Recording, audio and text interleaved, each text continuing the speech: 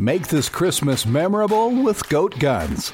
Get the coolest miniature gun models for your collection. From historical classics to modern weapons, we have something for every firearm and hobby enthusiast. Surprise your loved ones with the gift of Goat Guns, the perfect blend of quality and detail.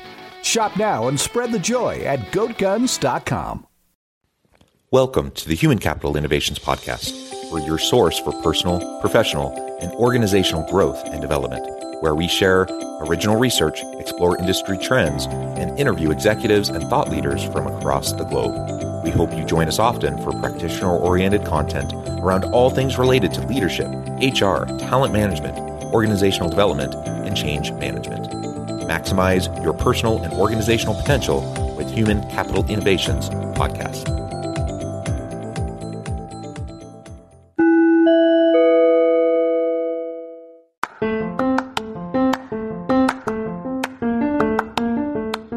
If you enjoy the Human Capital Innovations Podcast, enjoy ad-free listening by going to the Patreon page, and please consider contributing even at the producer or sponsorship level. And please leave a review.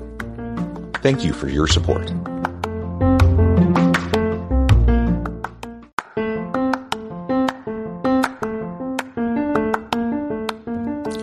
Welcome to the Human Capital Innovations Podcast. In this HCI podcast episode, I talk with Dr. Toby Travis about leveraging leadership assessment to develop trusted leaders.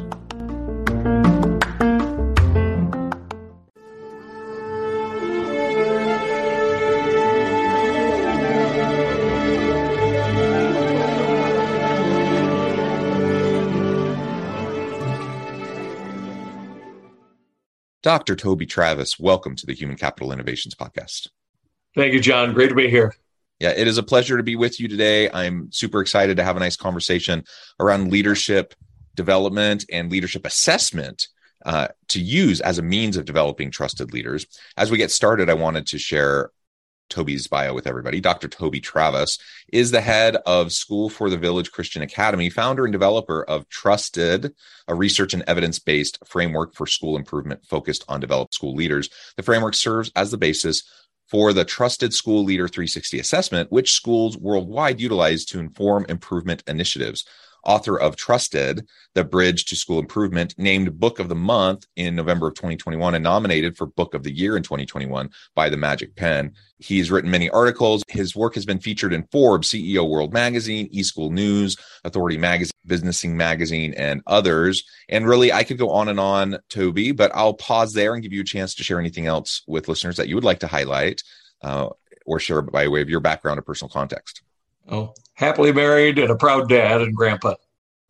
Wonderful, wonderful. That is excellent to hear. Well, let's dive on in.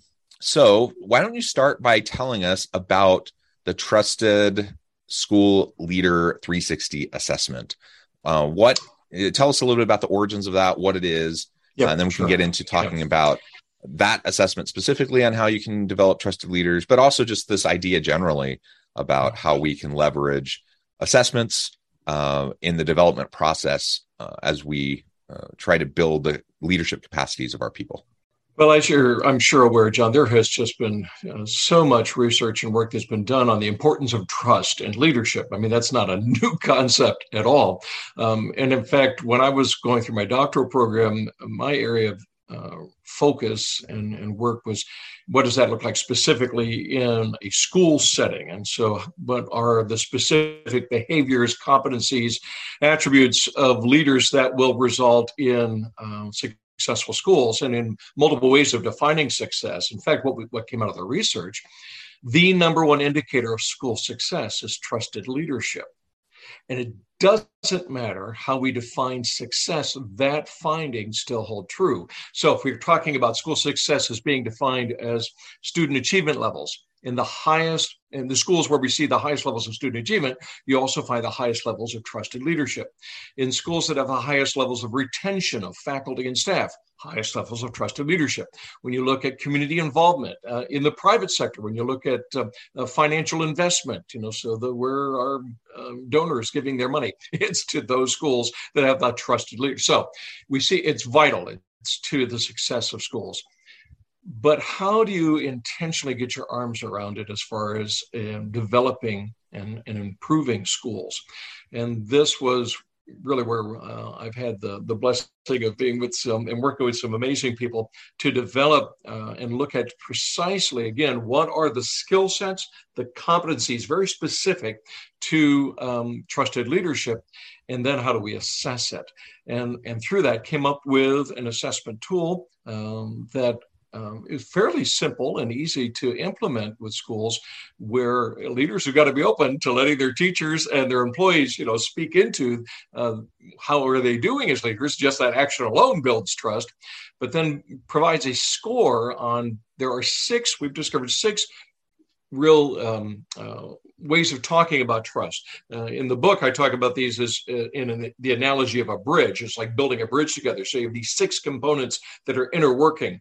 And we assess these six components. We're able to develop a score on how, as a leader, for example, we talk about the foundation of trust, which is all about beliefs and values and how well are those known and articulated, et cetera. And then we can, and we see, we have a low score here. We know this is an area of trust that can be built up, and then taking that into action planning and action steps. So it came out of the research of, we know trust is important, but how do we intentionally develop it? Well, you've got to be able to assess it. And what we find is when you assess it and you use that data to drive improvement plans, we actually get better, faster.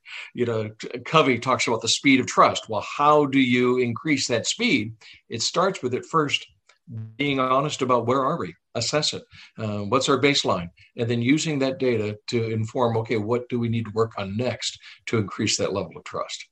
Yeah, that's fantastic. And of course, your context is a bit unique in that you're working within schools, but everything you just described is completely applicable to any organization. And organizations of any type, of any size, any industry, they need trusted leaders.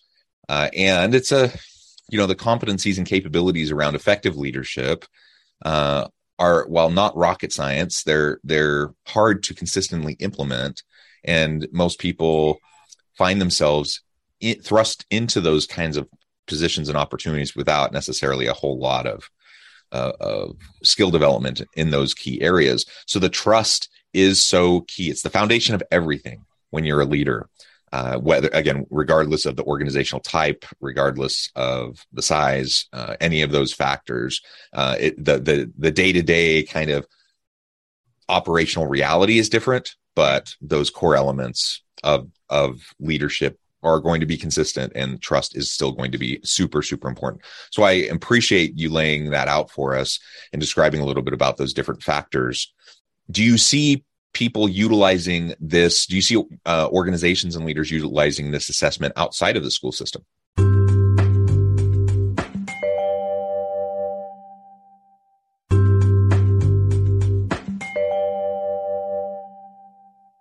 Oh, yeah, certainly.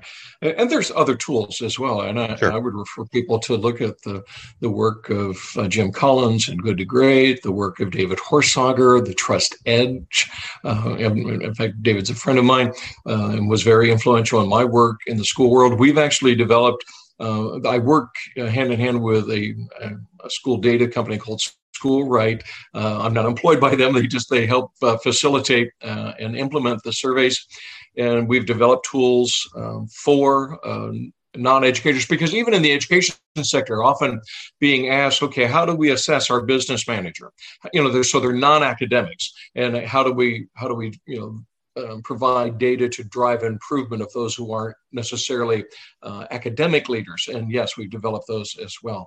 So yeah, it's vital. Let me share one stat that just always hits home with folks, and it's across the disciplines, and that's why I mention it, because the same stat holds true in schools as in startups, as in well-heeled businesses that have been around for years. And it goes like this: 70% of improvement initiatives fail. And that's whether it's a school improvement initiative, whether it's a new business launch, 70% fail. And John, when we look at the causes, then we dive into, okay, what happened there? What we find is the vast majority have a problem of execution, is usually where you find the literature goes on this. But then you have to dig in a little bit deeper. So, okay, what is it about what was executed poorly? It all comes down to leadership. And so, John Maxwell's everything rises and falls on leadership. Absolutely true. And this is why it's critical that if leaders are not ensuring that they're assessing their trust levels, intentionally building trust levels in themselves and their organization and their practices, and of course, whatever their product or service is, nothing else is going to work. And it doesn't matter what you throw at your organization or at your people. If there's not a high level or a deep level, use your metaphor, of trust in the relationship between employees and the leadership, it's not going to work. Very good. And you've identified some of the really popular thinkers in this space in the business world generally. And the fact that there really are lots of assessments around various aspects of leadership, trust being, of course, at that core foundational component. And so I think one of the things that I hope that everyone listening will take away today is, regardless of the tool you use, regardless of, which thought leader you read, or which, TED Talk you listen to or whatever, this is something you really need to pay attention to. And just because you think you're trusted, that doesn't mean that's the reality in the minds of your people. Yeah. And I think oftentimes there's a gap there, that leaders feel like, they're doing everything right by their people. They feel like they have good relationships with their people. They feel like they're trusted by their people. And lo and behold, when you do an assessment, you find out that that's not actually the case for a variety of reasons. Yeah. And so don't put blinders on, keep your eyes wide open, get the feedback necessary so you can address it, those issues, and then you can move forward in a positive way. Yeah, we actually have leaders that I'm working with. They'll do a self-assessment first. So they use a tool where they give themselves a score, and then you do the 360, and then you look at that trust perception gap. And John, let me also mention, though, a word to listeners to be careful. Yes, there are lots of assessment tools out there, but they are not all research-based. And so you do need to do your homework. Because a poorly developed assessment is not going to give you the information you want. Another common error that I find, especially in the school world, I'll talk to a superintendent or a principal and say, well, I did a monkey survey, or I did a Google survey. They just created something and asked some questions to their staff. Well, that may have meant some sort of, compliance issue they were being asked to do. It didn't give them the results they were looking for. There is work and skill sets involved in developing. You need to know what questions to ask and how to ask them, and then how to collect the data. There's a science to that. And so just creating a survey and pushing it out to your employees is not going to get you the results. So talk to the professionals, spend the money. It's worth it, because the information you're going to get is going to be far more beneficial. Yeah. Garbage data in, garbage results out, right? Yeah. And you have to know how to analyze it too, and how to analyze it correctly. And so all of those different pieces, those are skill sets. And maybe you have those skill sets yourself. Maybe you have them within your team so you can do it in-house. That's certainly possible. And if that's the case, great. Godspeed, go do something great. But if you don't have those skill sets, don't pretend like it's just something you can just whip up and fly by the seat of your pants and have something that's meaningful. And in fact, it can be the opposite could be true. It could be very dangerous, because you could have this false sense of security that you're making a data-driven decision, when in fact, the data is less than meaningless. It's actually pointing you in the wrong direction. And I've seen that many times. Yes, as have I. And it blows my mind every time. And I've seen it in places, in fact, where the expertise resides. And it's because people were just trying to be quick. They're cutting corners, those sorts of things. So your point, Toby, about just making sure that your eyes are wide open about the approach that you're taking, the type of tool that you're using, how the data is being utilized, how it's being disseminated, the results, all of that's a big conversation that you should have amongst your team, so that you make sure it comes off without a hitch. Because the problem is, even if on the organization side of things, you have a consultant or you have in-house people who know how to do this stuff, and so they do it, you get great results and you have the best of intentions, and then you start to disseminate to your people. it doesn't even matter if it's done perfectly.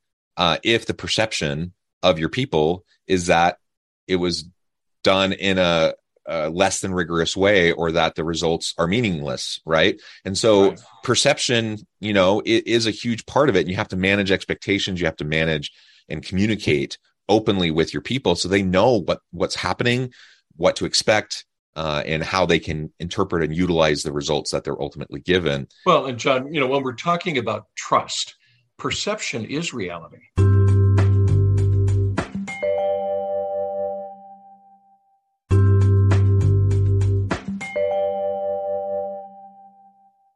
You're absolutely true.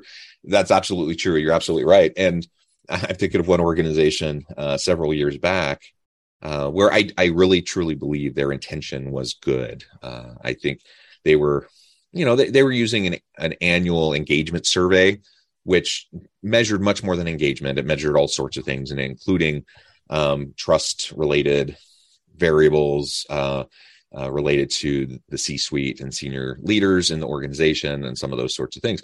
So there was a lot of really potentially good information in there. And I think they worked with a consultant to develop it. I think they did a lot of those things right. And ultimately, I think it was a decent tool that they used. They implement it, they get the results back.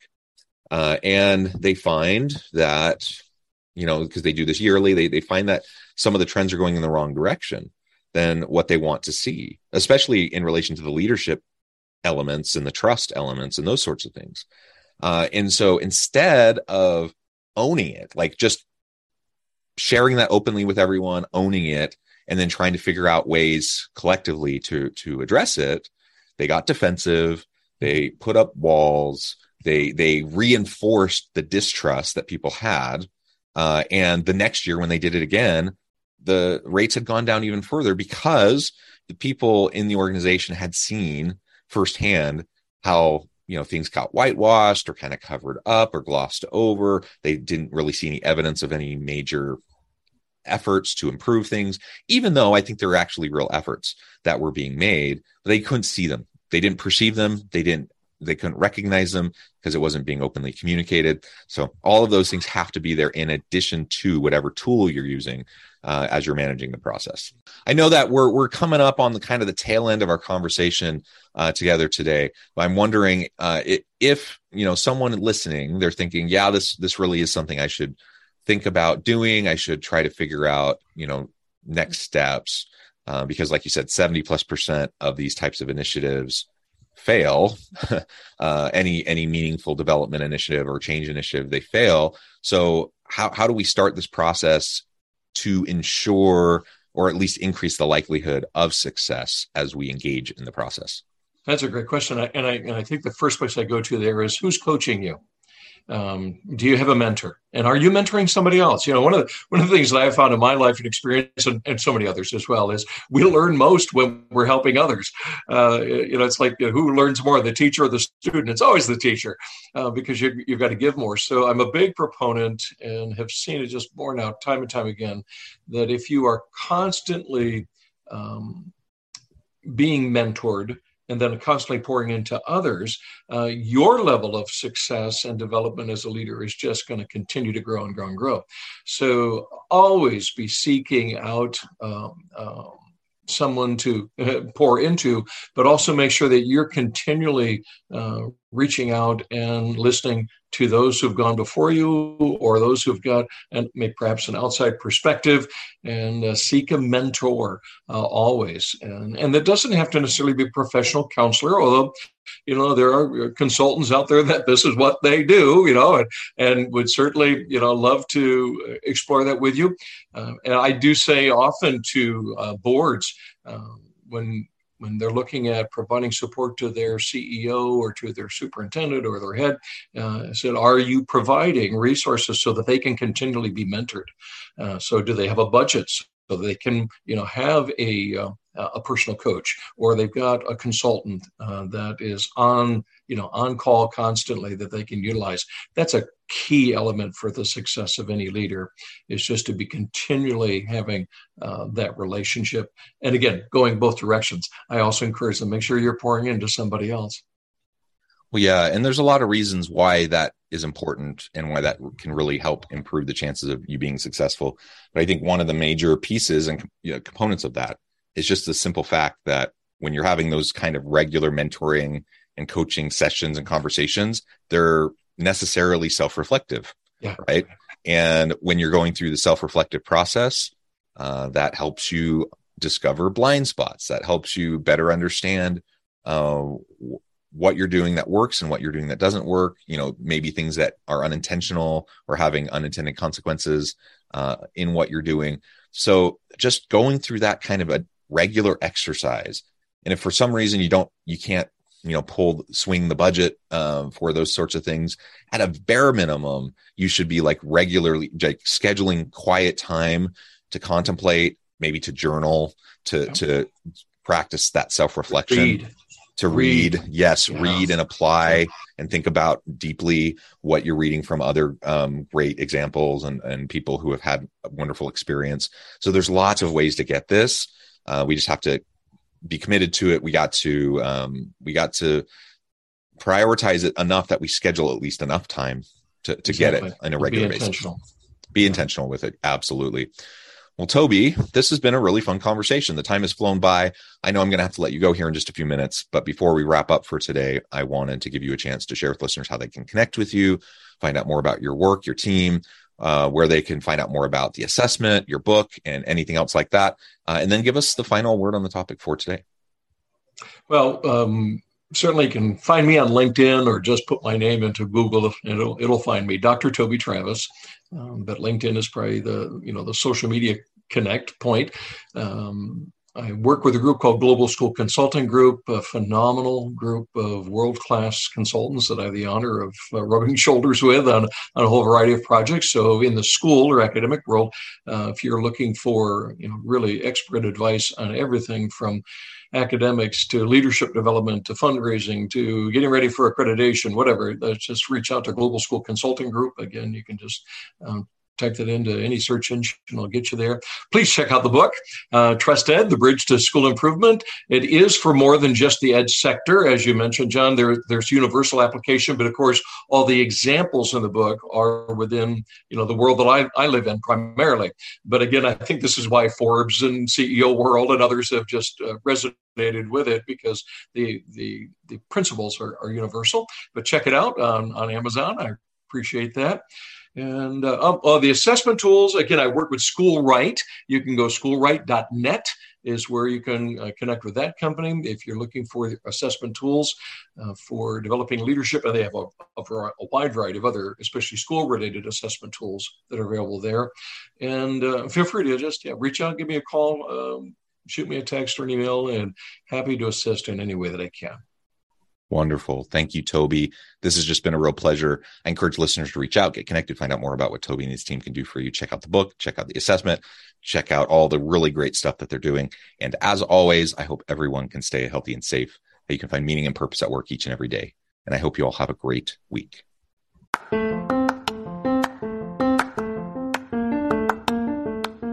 you enjoy the Human Capital Innovations podcast? Enjoy ad-free listening by going to the Patreon page, and please consider contributing even at the producer or sponsorship level. And please leave a review. Thank you for your support.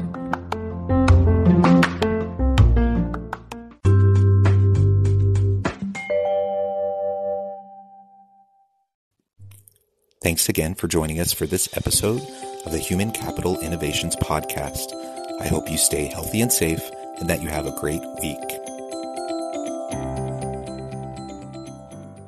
Make their Christmas unforgettable with Goat Guns. Looking for the perfect gift for your husband or man who is a gun lover? Look no further. Goat Guns are the greatest gift of all-time miniature gun models. They are the perfect blend of quality and detail. From pistols to rifles, there's a Goat Gun for every collector, history buff, or gamer. Whether for display or for a fun collecting hobby, Goat Guns will bring joy and excitement to him. Surprise your loved ones this Christmas with a Goat Gun, the ultimate gift that won't disappoint. Shop at goatguns.com.